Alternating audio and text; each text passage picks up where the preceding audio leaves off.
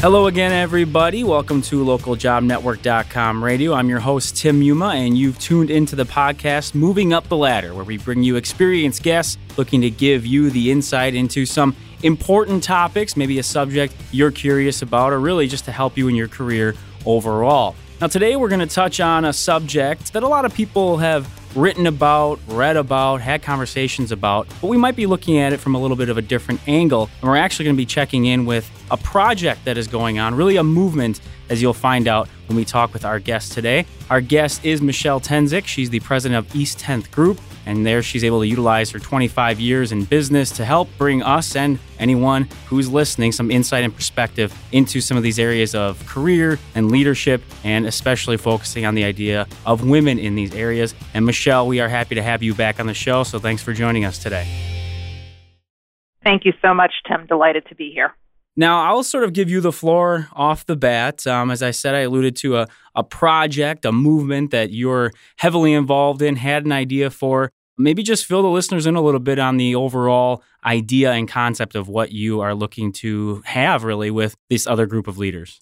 Sure. What I have founded is a movement called The Truth Behind Our Titles: Strength, Resilience, and Hope for the Professional Journey. And where this has been born out of is I've been thinking for quite some time about corporate and professional women and men, and about the increasingly difficult paths that we have forged for ourselves, especially when we're high achieving and at the top of our game as top leaders and executives.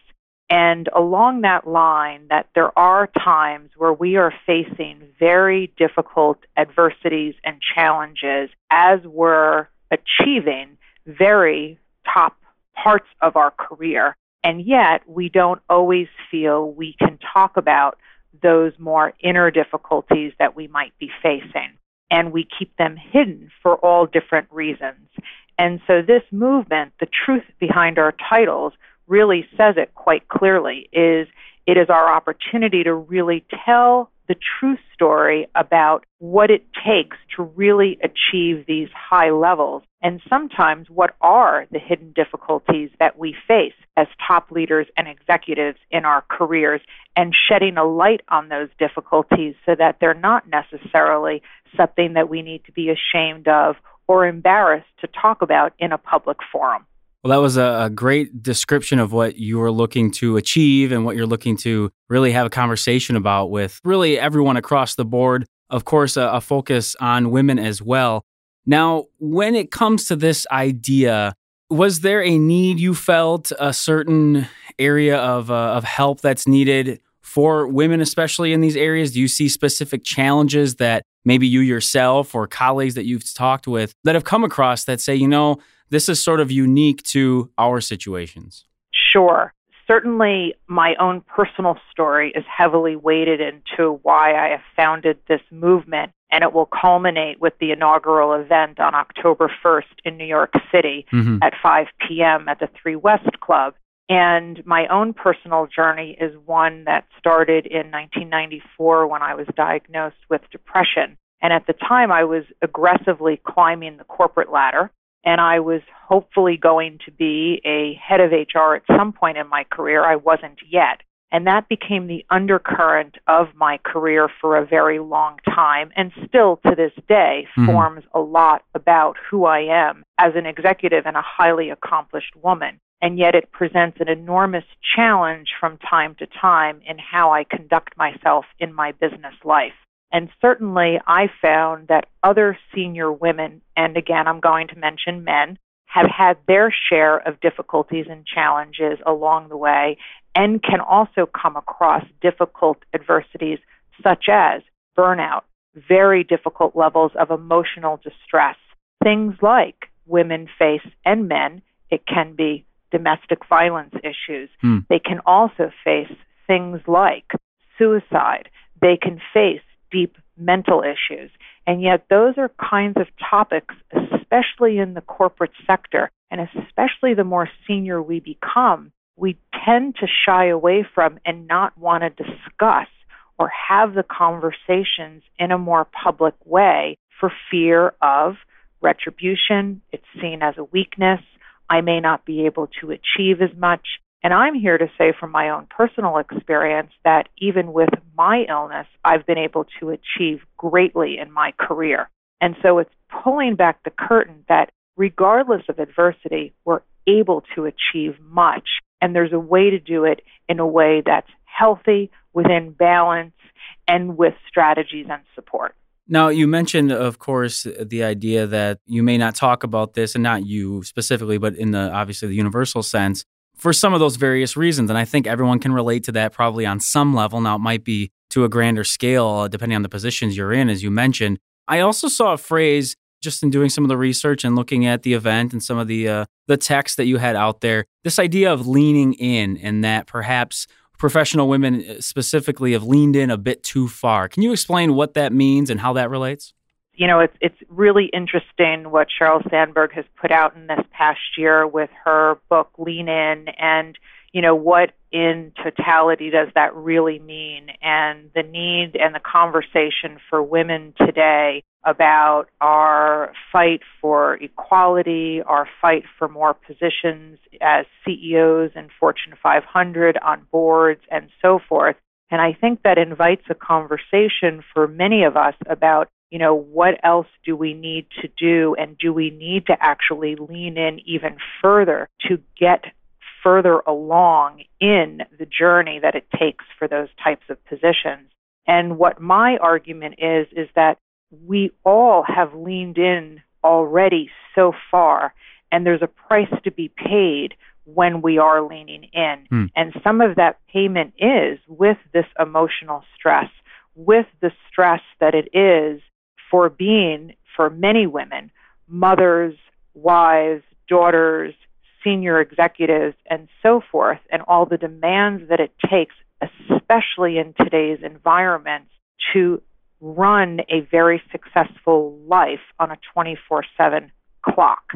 And I think that the lean-in message can create some very mixed messaging to women today in terms of what more do we really have to do, and it can cause a serious additional price that isn't necessary for us to pay. Sure.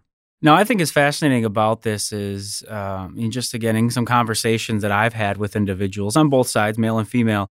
It's almost, to me, it seems like it's sort of a positive and negative to this. The positive being that obviously there's a positive movement in that more women are being able to take on these roles and feel like they have the ability to move up the corporate ladder, as you talked about. But then as you bring into it, there's sort of this downside that maybe we need to adjust for. You talk about emotionally and just trying to figure it all out and balance it all out. And again, not just women, but everyone in general. When you discuss this with people through your experience, how do you sort of treat those sort of positives and negatives where you're not saying, we just have to deal with this side of it because this is what we wanted, if that makes sense to you? Yeah, no, I think that's a great observation because I myself am a very high achiever, and I make, no excuses for it. I like being high achieving. I like being very highly successful. I put a lot of my time and effort into being a career-minded woman and put my energies in that. So I think that there is a need for us to focus and still be proud of those kinds of achievements. What I'm just suggesting in the movement that I'm founding and putting forth is just the idea of, can we have a more full, integrated life and allow people to empower themselves to make decisions for themselves, what that might be. I'm not in a position to decide or suggest to someone else what that looks like for them. They need to decide that for themselves. I've made the decisions for myself, what it looks like for me. Mm-hmm. And what our event is meant to do is we're going to be putting forth our stories and what we've each done for ourselves and allowing our audience then to decide for themselves what part of that resonates for them and what they may do on their own. But by no means do we want to direct or instruct what someone else should do. They can decide that for themselves. I think that's a very important point you bring up there, and I'm glad you did mention that because that was a question I was going to bring up myself. Actually, my wife and I had a conversation yesterday about people who maybe just follow the trend and they do what everyone else is doing, and then you might have other people who simply, well, I'm not going to do that because everyone else is doing that. And we see that as sort of being the same thing. But you are emphasizing here, you all are just going to go up there and have this discussion and really try to be open about it. But you want everyone else to be making those decisions on their own. That's exactly right. We want to empower others through what they hear to make their own decisions of what makes sense for their life. Because truthfully, Tim, I don't know each of our audience members personally, right, or really professionally. I don't know when they walk out from our evening what life they're walking into that night or the next day. What I do know, however, is that for the 20 years that I've lived with the illness that I have lived with, I have never had one leader or executive ever say to me, Michelle, me too. I've lived with what you've lived with, and I still got the corner office. I've still managed a very prestigious career, and it's okay. You can do that too. That's what I want to leave our audience with, is that they don't feel alone, that there are other women like them, but they make choices for themselves. None of us, myself nor our panel, are in the position to dictate nor direct how someone else and what they should do personally for themselves. That's very well put. And I did want to ask, as we are talking about the event, and again, as you hope, and everyone involved hopes, it's more than an event, it's really a movement, but on October 1st... Yes, very much so. Correct. On October 1st of this year, of 2014, are there any other highlights you can give us, any sort of breakdown of what else might be involved? Obviously, you're having these sort of conversations, you're opening up in the hopes that it will basically allow everyone else to feel like, hey, I can do this as well, depending on their own situation, how they want to handle it. But can you give us maybe an idea of what else might be involved with everything going on? Sure. So what we're very excited about is, we launched the event and the movement the end of June, and we already are over 25% sold out for the event on October 1st. What's happening is this is really resonating with executives and leaders and people in the corporate and professional sectors. Mm-hmm. This is not an audience, as you know, Tim, because this is the audience that you talk to every week. This is an audience that really wants to have this kind of conversation. They want to understand that there's a possibility, there might be a solution, that there might be hope, that there might be a way to manage their journey a little more comfortably. And how might we all on the panel be doing that? We're all quite prestigious in our own right, all of us on the panel. We have a big media personality on the panel. We've got a couple of very prestigious lawyers. But candidly, as prestigious as some of us are, we're not too big that we're not relatable to the audience, myself included. I'm very relatable to the audience. I mean, I'm accomplished, but not so accomplished that my audience can't relate to me. I'm like my audience. And I think that's so important that we're going to be reachable for everyone there, and that we're going to leave them with things that they could do if they choose to do that. And then, of course, what we hope to happen, and my intent is that we would take this event to other cities. The likely city that will happen next is Philadelphia, and then we're going to go from there. So we're already encouraged by the reaction we're getting through our press release, through having an interview like this with you today, and with what's to come. Well, it definitely sounds like something that would, as you said, drum up a bunch of interest and maybe a little different perspective on what people look at in terms of, as you said, high achievers. Of course, you think of those executive type positions and anybody who's sort of trying to move up the corporate ladder, as we've been talking about.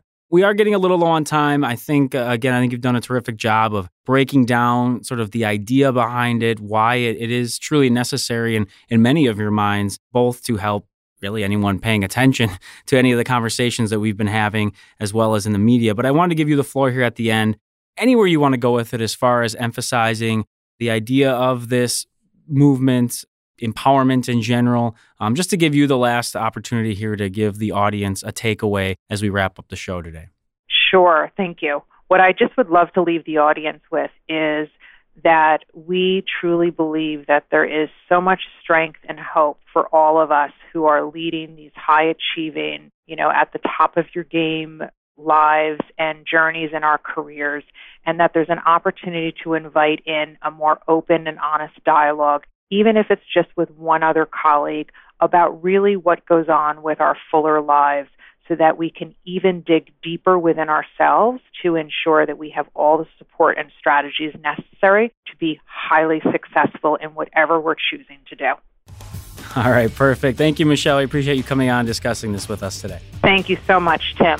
And once again, that was our guest, Michelle Tenzik. She's the president of East 10th Group. And again, if you listen early on in our conversation here, you can find out a lot about this event and really, as we've been talking about, a movement to help in these certain situations. Of course, as per usual, if you'd like to reach out to us with any feedback or any comments, just email us at ljnradio@localjobnetwork.com. You can also find us on Twitter @TheLJN. Use hashtag LJN Radio to dive into those conversations on Twitter as well. For everyone here at LJN Radio, I'm your host, Tim Muma.